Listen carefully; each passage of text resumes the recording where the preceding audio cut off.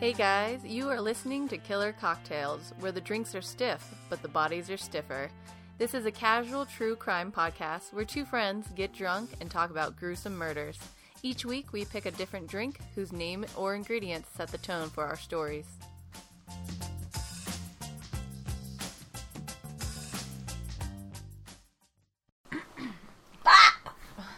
Oh, that kicked it off. I don't know how that noise, Drea, you saw my hand was over here. Yeah. You did that and it went, and we're rolling, and it just fucking started recording. Oh my God. That's baffling. Huh. Interesting. So we're recording? I mean, it's going. Oh, okay. I'll cut it out if it sounds, but that was weird. Okay. Well, if we didn't cut this part out, that was my meep. That's a whole nother story for a whole nother time, but you're welcome. So yeah, we are doing margaritas. We decided to do the blended one first. Which neither of us are fans of. I don't know why we did it. Because I think we owed it to the margarita to do one blended and one on the rocks. Mm-hmm. And we both decided to start with the one that we're not as big of fans of. And still not. And the other thing is, I love margaritas. Mm. I do. Yeah. They're a great time. Tequila. Lime. It's refreshing. I like them. That's why I guess I was so disappointed in how poorly we made this blended margarita. Well, you saw me in there. I took 2 bites of it, and I got a chest freeze and a brain freeze. You had a little freak out, yeah. I was not okay. I was like, we made a mistake. I want to go back. These are going to be probably the loudest drinks that we consume on this podcast. They're very slurpy. They're very, they're melting slowly. Yeah. You have to, mouth them. To scoop it in your... I mean, we could have got spoons, but this is so much better watching you mouth it. But yeah, so margaritas. So this is how you should have made it. And there was conversation ahead of time about glassware. Mm. We made them in a classic cocktail glass, which when you envision this in your head is essentially a martini glass. Mm. Instead of the hokey. Instead of the Chevy's margarita glass. Yeah. The only way I would have substituted and gone full Hoke was if we had the ones that were a cactus body. Oh, yes. That would have been awesome. That's legit. Little cactus arms. So this is the recipe that we grabbed from online. And what you do is you take your blender, you put 3 ounces of tequila in, 2 ounces of freshly squeezed lime juice, 1 ounce of simple syrup, 1/2 ounce to 1 teaspoon of orange liqueur, Jackie. Yeah. And then you have your salt rim plate going on there. Yeah. So we kind of did that. Jackie kind of eyeballed the orange liqueur and decided... Which I don't think was the issue. We taste tested, and that's a tasty ingredient. Yes. I don't think it's throwing us off. All right. And then you went kind of wild with the simple syrup. I went wild with... Because I went less. You went less. Because I have that sugar book I'm afraid to read. It's so scary. You haven't even read it. Yeah. It'll change my life.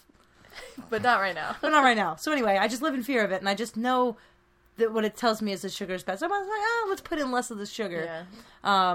But then it didn't taste right. So then we're like, all right. So then we put it more in. Yeah. Probably more than it asked for. Yeah. We couldn't get the levels right. No. The levels just weren't right. And the crazy thing is, this recipe on, where is this? foodnetwork.com, the margarita, has a 55 rating, review, and 5 stars. So we could have done it perfectly if we had just followed. Well, here's the deal. This was a recipe for On the Rocks. Yes. And so we've added a bunch of water and blended ice to the mix. All right. For salt, we went Trader Joe's Himalayan sea salt. Sea salt. Yeah. Yeah. That's back to haunt us. Cracked it over there. Because we used that for the tequila shots last time, too. Yeah. That was rough. Because I feel I don't have normal salt, I guess. Add that to the list. So yeah, that's the margarita. At least how you should be making it. Yeah. Yeah. You can make them, again, you can make them in a pint glass. You can make them in a low ball glass. What I learned is you can kind of make them in a bunch of different glassware.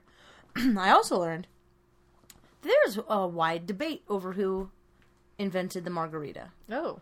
Yeah, it goes there's people talking in their jib-jabbing in the 30s that they invented it. There's people in the 40s that say they invented it.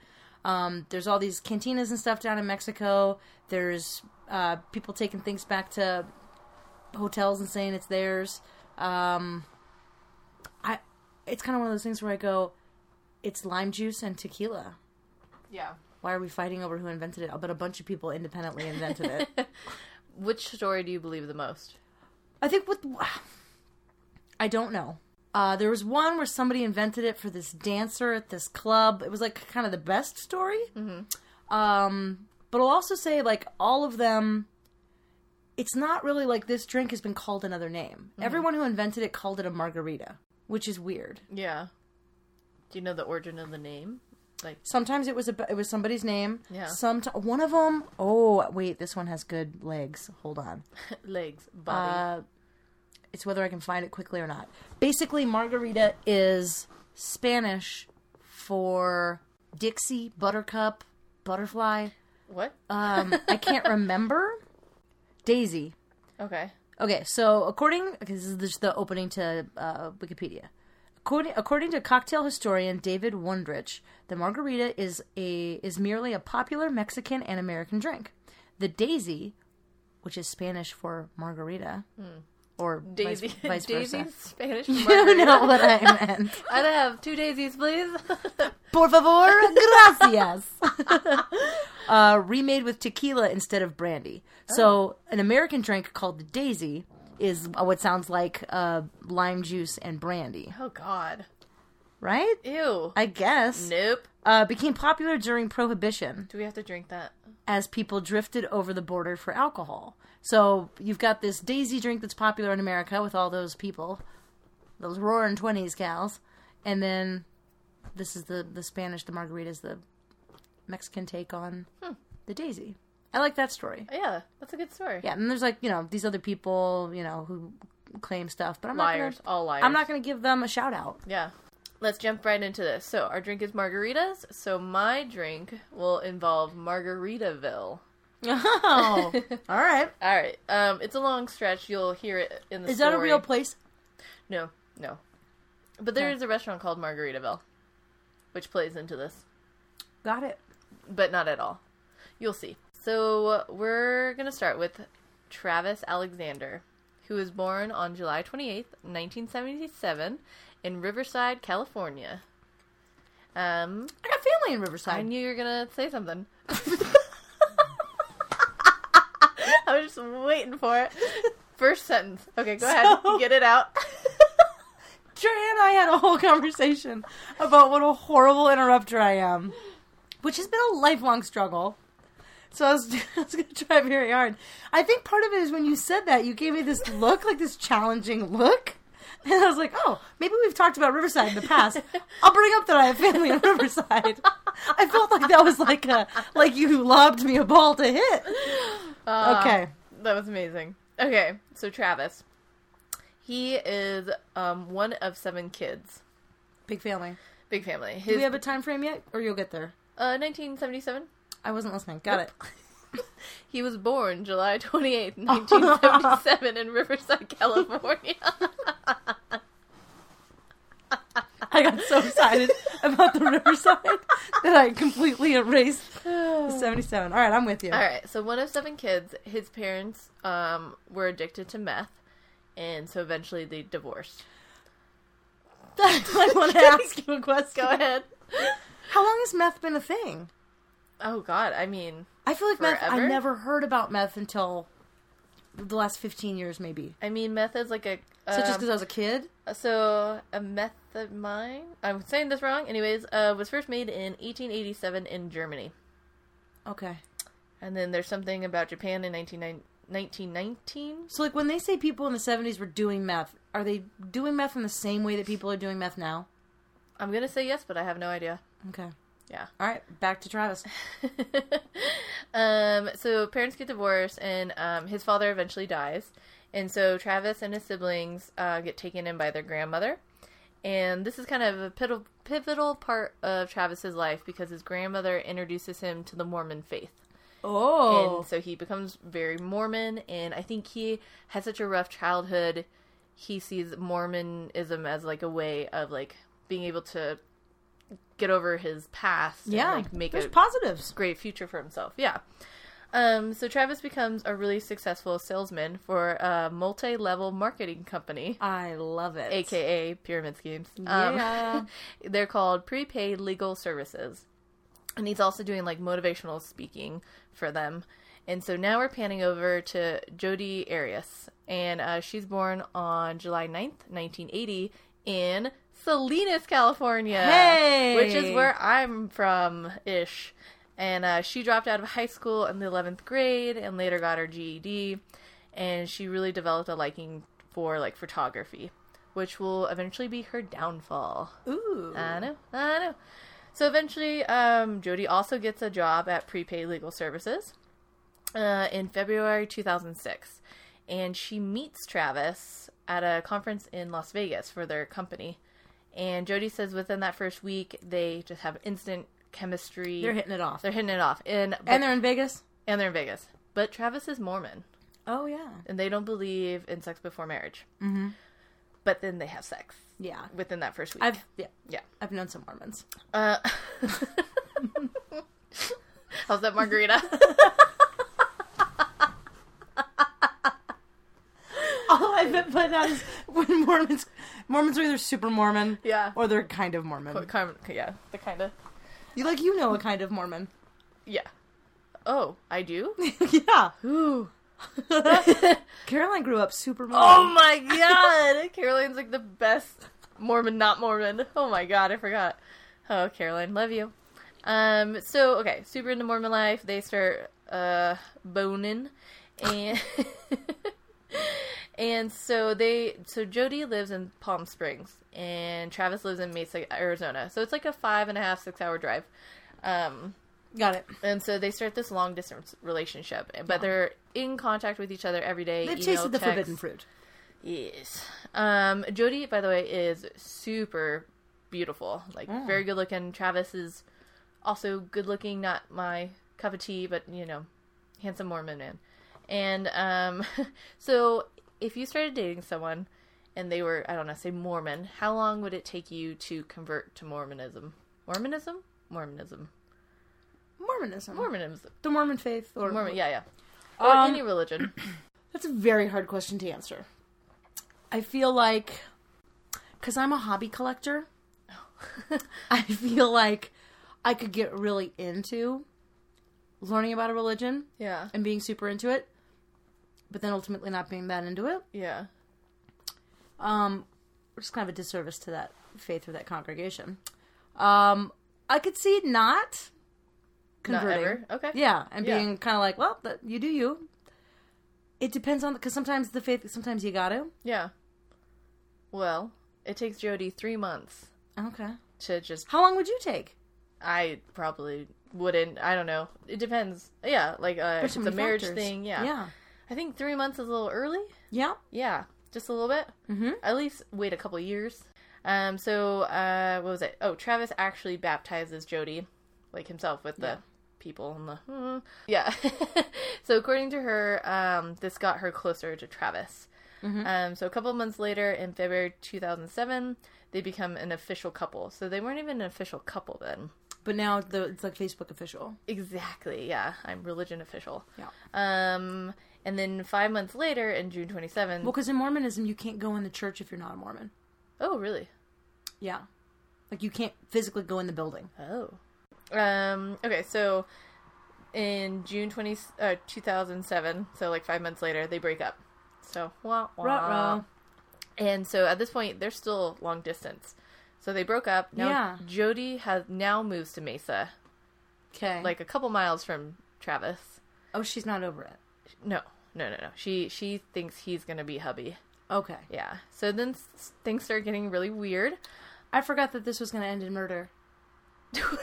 Did you think we were just... You were just telling me a story. I was like, about Mormonism. Someone's going to die. No! Who's it going to be? Oh my god. That's awesome. So things get weird. Yes. So things start getting weird. Jodi breaks into Travis's house a couple times, and she's found sneaking around a couple times. Travis even found her hiding behind their Christmas tree one time. Oh, whoa. And he lives with roommates, like Mormon roommates. Yeah.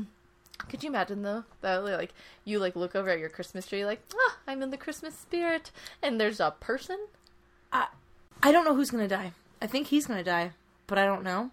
Yeah. Okay, continue. So, his tires get slashed a couple times. No one can pin it on Jodi, but they're all like, it's Jodi. So Jodi starts hacking into his email, and I said Facebook in my notes, but I want to say it was MySpace. Yeah, the timing sounds more like MySpace. Or Friendster. Yeah. Oh, no. And then, and she even takes some of his journals when she's breaking in and out of his house. Okay. Jodi also sends Travis's ex-girlfriend's emails. So Travis starts seeing other Mormon women during this time. Okay. And, of course, Jodi is stalking him and like, looking through his emails. So she gets their email addresses, and she actually sent this particular email to one woman. So I'm going to read you a little bit of it. Okay. You are a shameful whore. Your heavenly Father must be deeply ashamed of the whoredoms you've committed with that insidious man. If you let him stay in your bed one more time or even sleep under the same roof as him, you will be giving the appearance of evil. You are driving away the Holy Ghost, and you are wasting your time. You are also compromising your salvation and breaking your baptismal covenants. Mm-hmm. Your future, your salvations, and your posterity is resting on your choices and actions. You are a daughter of God, and you have been a shameful example. Good gracious. Yes. Wow. Yeah. She's fired up. Yeah. So February 2008, Mimi Hall, who's another woman Travis is seeing, said that Jodi followed them during a date. Of course she did. And I believe they went back to her house, and they're just hanging out, and the security alarm goes off in the back of the house. And they go check it out, and the back door is open, but nobody's there. It's because she's behind the Christmas tree. So eventually Jodi, I don't know, gets bored or whatever, decides to move back to Eureka, which is kind of where she's from. Eventually, her grandparents are up in Eureka. So this is April. Eureka, California. Yeah. Oh, here we go. Go ahead. Nothing. Okay. Just, I didn't know how we got there. Yeah. Well, she was in Palm Springs. She has family in Eureka. Okay. She moved to Mesa, so now she's back in Eureka, and this is April 2008.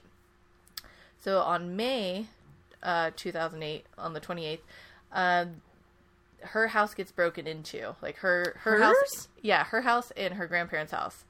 And a .25 caliber gun and other objects are taken. And this is the grandparents' gun. And this gun was, like, never recovered. Okay. So, at this point, Travis is like, I am so done with this crazy. I need to get out of the country. So he plans a trip to Cancun with some friends, like in June. And so it's May. It's like a couple days before this trip.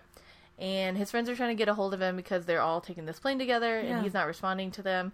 And he's missed a couple meetings at work. And so a group of friends decides to go over to his house. Okay. And they run into one of his roommates, and the roommate was like, no, he's been gone on a trip. And they're like, no. He's gonna go on a trip. He's gonna go on a trip. So they have to look around for a spare key to his master bedroom. Yeah. And when they do find it, they open up the door, and there's just blood everywhere. And he's in the shower. They didn't smell it? So this is the thing. I watched an interview with one of the friends, and they said when they got to the house, when you opened the door, you could smell something. But it's like the roommate was there. I'm gonna go out. I have a theory. Okay. Already? Yeah. Okay. Just about the smell. Oh, okay. When many boys live in one house. Yes. So, sometimes. Yeah. It can be an olfactory adventure. Yeah. And can be aromatic. I heard anal factory adventure. An olfactory. Okay. Your nose, an olfactory. I feel like they probably opened the door and, whew, it's getting a little gamey in here. Let's air it out. Let's air it out. Let's Lysol. I'll bet they noticed a smell, but went, it probably smells here. Yeah. Yeah. Wow. Yeah. Isn't that so? He'd been there for 5 days. Yeah. That house reeked. Yeah. And everyone was just like, woof, our house smells. Let's not investigate. And it's in Arizona, like in May. Okay, so this group of friends and the roommate, they enter the master bedroom. It's horrible. There's pools of large pools of blood in the hallway leading to the master bathroom, and they find his body in the shower. It's a tiny stand-up shower, so he's like in a fetal position. His throat had been cut to the point where he's almost decapitated. Much like Nicole Brown Simpson. Yes. He'd been shot in the head and stabbed over 27 times. So just a rage fest. Rage fest. They also found defensive wounds on his hands. So immediately his friends call 911, and the cops are like, oh, like, did he have any enemies? And immediately they're all like, Jodi. Yeah. So the cops have this information. They're trying to get, like, all their leads at this point. But Jodi ends up calling the cops herself. Okay. And, because she's like, oh, a mutual friend of ours told me what happened. I'm so worried. Is there anything I could do to help? Oh, no, I wasn't in Mesa. No, I was, back in Cal. No. So several days before this trip, Jodi repeatedly contacted her ex-boyfriend, Darryl Brewer, asking to borrow 2 5-gallon gas cans for a trip to Arizona. The cans were not returned to... Because she didn't want to be caught buying gas along the way? That's what I think, yeah. Clever, yeah. But then she uses her credit card to buy gas. Like, she... Not clever. So, she never returns these cans. Receipts presented at the trial also show that she purchased, like, another 5-gallon gas tank somewhere else. In Salinas, California. So, So this is where, like, the receipts come in. She buys gas in Pasadena, California, with cash, and then 2 minutes later with her MasterCard, and then again with her MasterCard in Salt Lake City a couple times, and then she's in Sparks, Nevada. Just, like, getting all this gas. So after Travis's death, but before his body is discovered, Jodi actually continues to call his phone and, like, leave voicemails. And she's like, oh, I have to tell you about my funny road trip I'm taking right now. Because she's trying to go up to Utah to see this guy that she's seeing. Okay. This other Mormon guy who happens to be Travis's, like, coworker. Okay. And so on June 2nd, 2008, so a couple days before the murder, Jodi rents a Ford Focus in Redding, California. And how'd she get to Redding? She takes her own car. So she went to Salt Lake. Not yet. Sorry, we're going backwards. So right now she's just driving all around California getting gas. Yeah.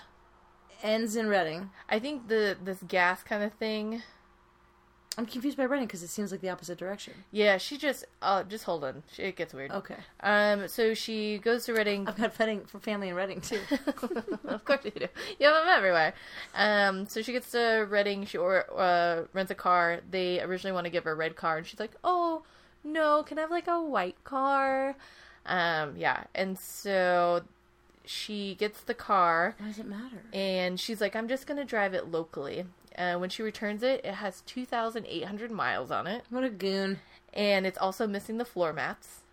And there was what looked like Kool-Aid stains on the front and rear seats. And the car was clean before police could investigate it. Yeah.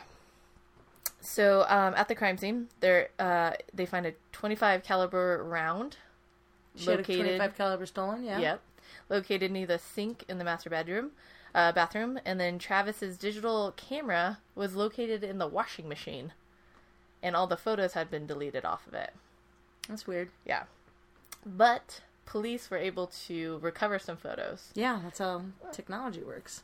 And it's kind of crazy. You can see the photos minutes before he dies. What? And they're doing like a photo shoot. So she comes over, and they have like a sexual... And he doesn't think it's weird. He's No. like, oh... I mean, it might be kind of weird. She came in the middle of the night. It was like 3 a.m. You up? Yeah, he lets her in. They go to sleep, presumably, and then the next day they have a sexual escapade, and they're taking sexual photos of each other. Yeah, and then she's a photographer, so she's like, then we want to take photos of him in the shower, and I wanted to get the, like, water getting off of his body. So there's a photo where it looks like he's, like, turning his head, and water is spraying, and he's, like, looking, and some people say he looks scared, and others are like, no, that's just his pose, like, he's not. What? Yeah. Here, I'm pulling up the picture right now. Whoa. He looks scared. Don't you think? Yeah. I mean, but also, like, the water is, like... So it could just be, like, a Zoolander. Yeah. Yeah.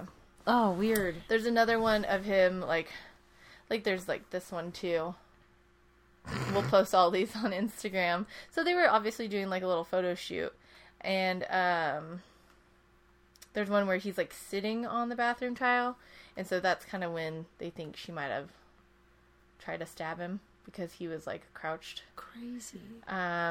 But anyway, so they're taking a bunch of photos, and the last photo of Travis alive is taken at 5:29 p.m. on June 4th. And then there's a couple other photos that were recovered several minutes after that. And you kind of see what's going on. You don't see anybody's face, but they were taken during the murder. Ew. And you can see, like, a body being dragged. And oh, gross. Yeah.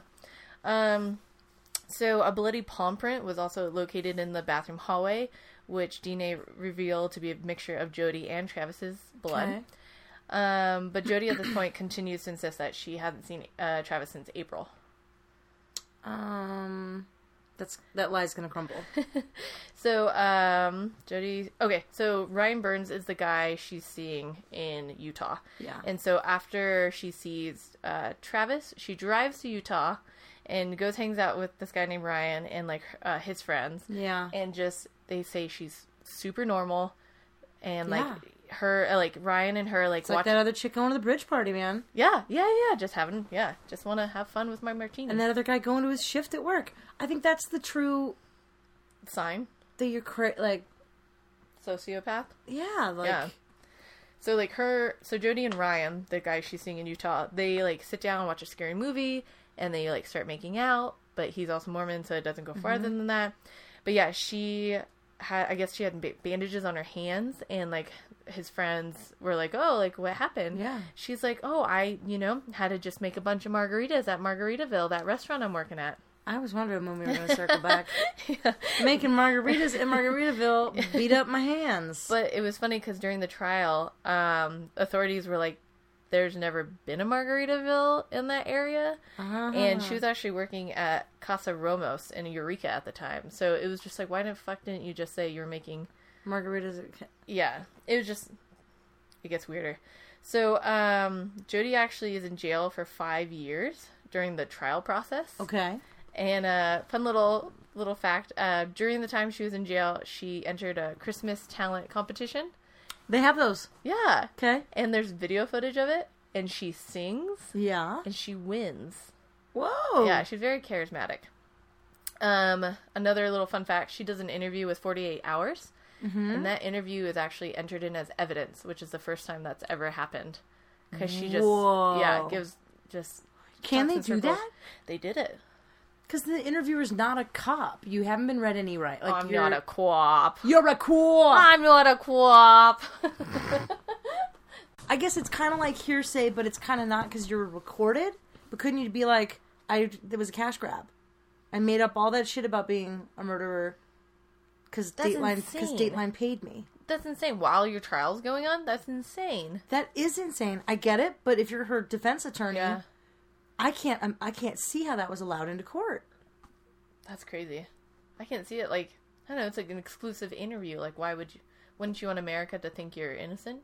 So Jodi gives 3 different accounts. The first one, she originally tells the police that she hadn't seen Travis since April. And she hadn't been in Mesa and blah, blah, blah. That fell through.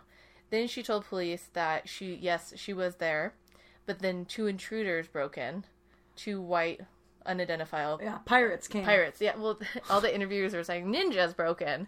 And they broke in, they killed Travis, and then they tried to attack her, but she got away. And then she didn't feel the need to tell anyone about that. And then she's like, I was afraid for my life that they were going to find me. And then finally she stated that she killed Travis in self-defense because she was a victim of domestic violence.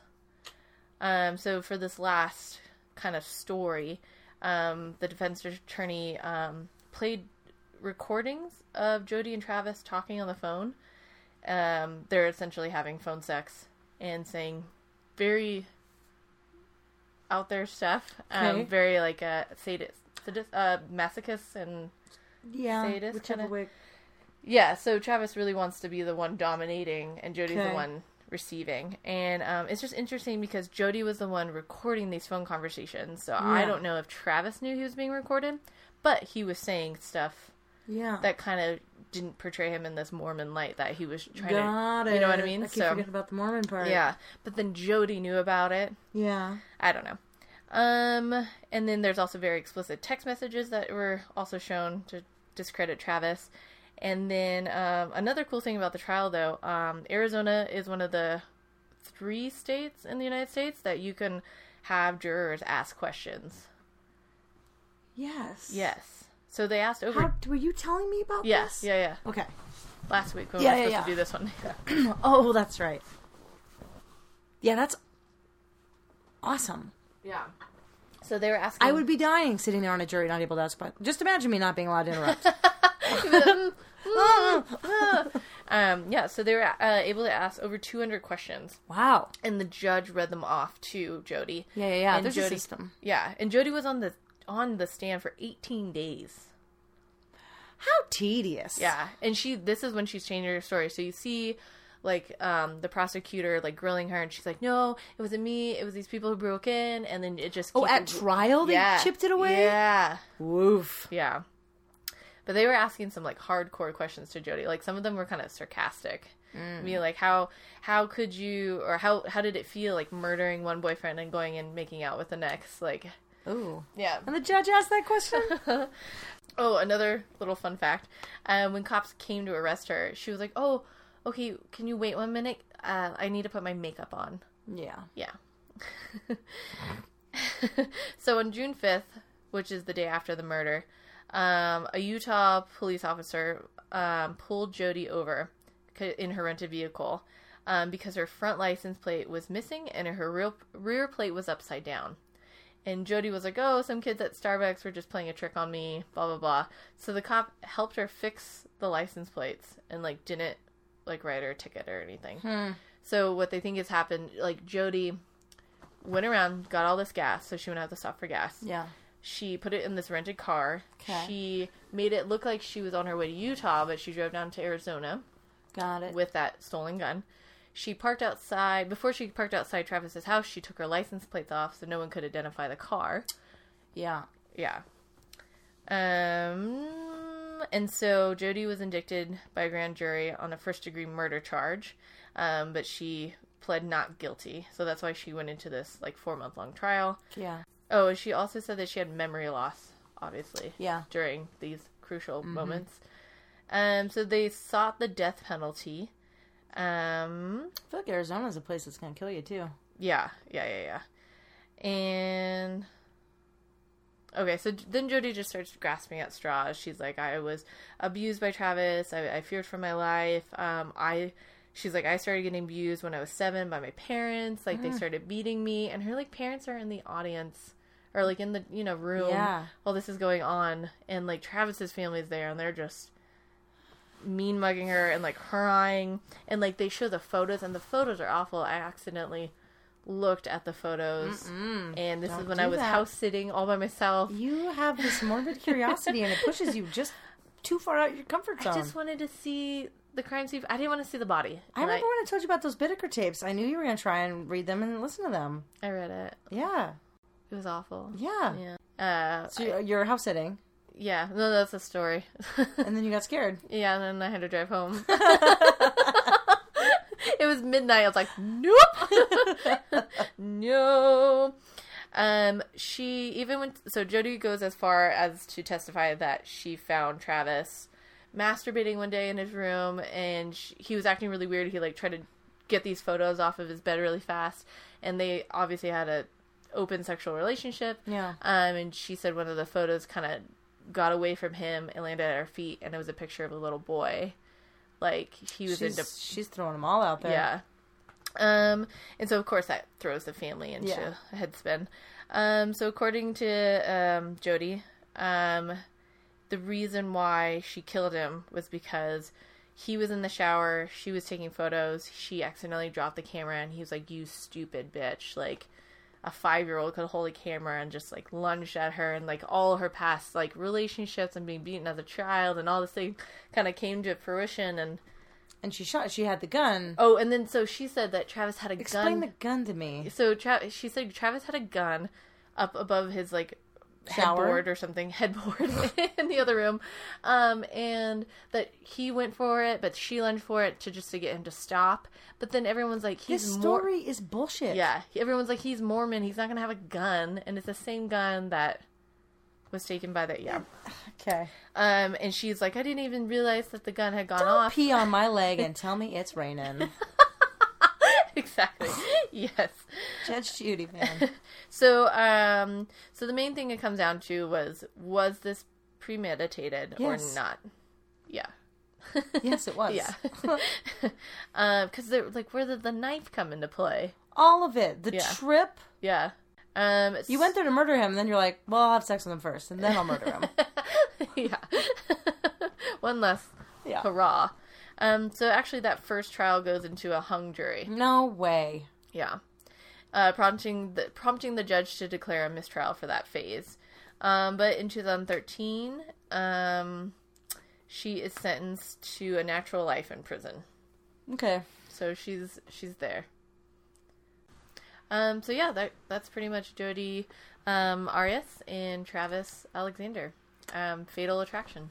Yeah. There's a movie if you want to watch. Fatal Attraction? Nope. I think the movie's called like Jodi, Arias, blah blah blah. But I watched a bunch of like 48 Hours and like the trial. Like you can watch the whole trial. Not the whole trial. It was like forever. But you can watch like an hour of it of this. These trials with these cameras in there. Yeah, yeah. The prosecutor was like railing into her, and like at one point, did you not? Cereal. We're on our second margaritas. Oh, that's right. Jackie's finished her second margarita. A lot of time has elapsed. Okay. It has. And this one was way better than the last one. Why is that? I don't know. It just was.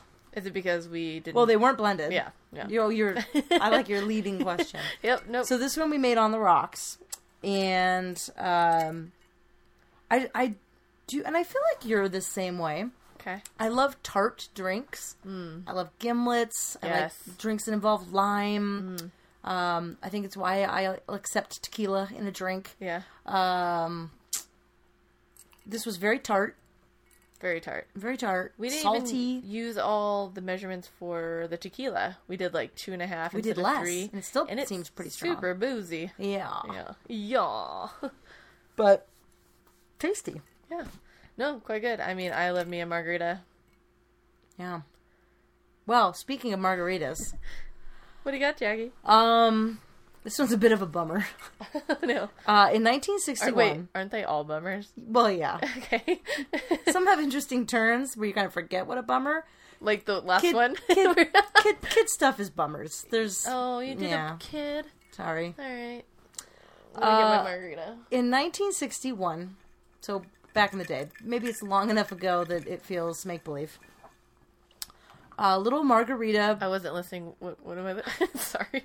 in 1961, okay. Margarita Bejarano, Bejarano, Bejarano, I think, was an 8-year-old girl. She's walking to school. No. This is down in the Southwest.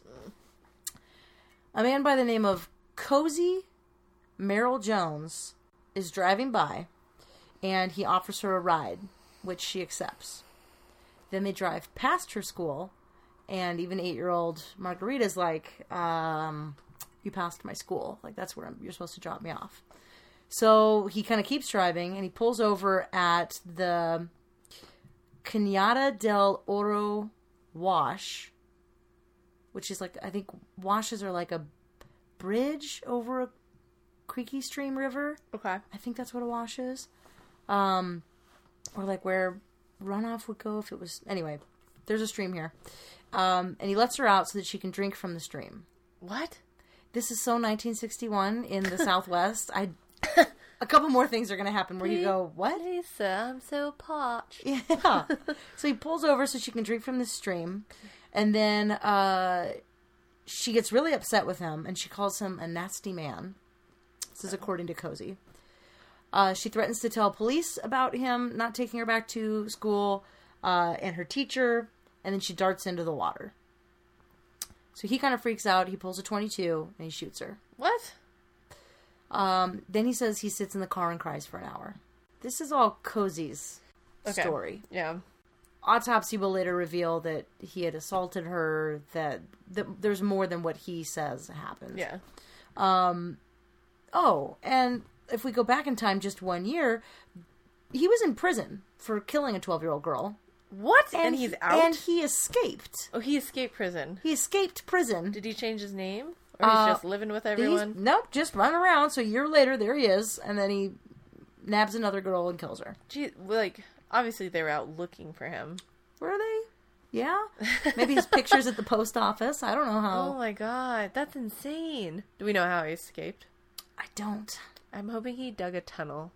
Maybe somebody... And put a poster over the hole. Slipped him a saw and a cake.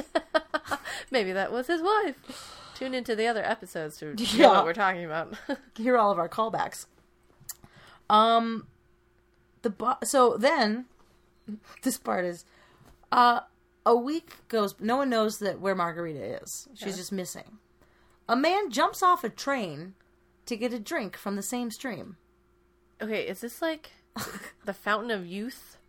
Like kind of stream we're talking about? You're in the Southwest. I imagine it's hot. I imagine it's desert-like. It's probably a rare sighting of water. There's probably so much piss in that river. Yeah.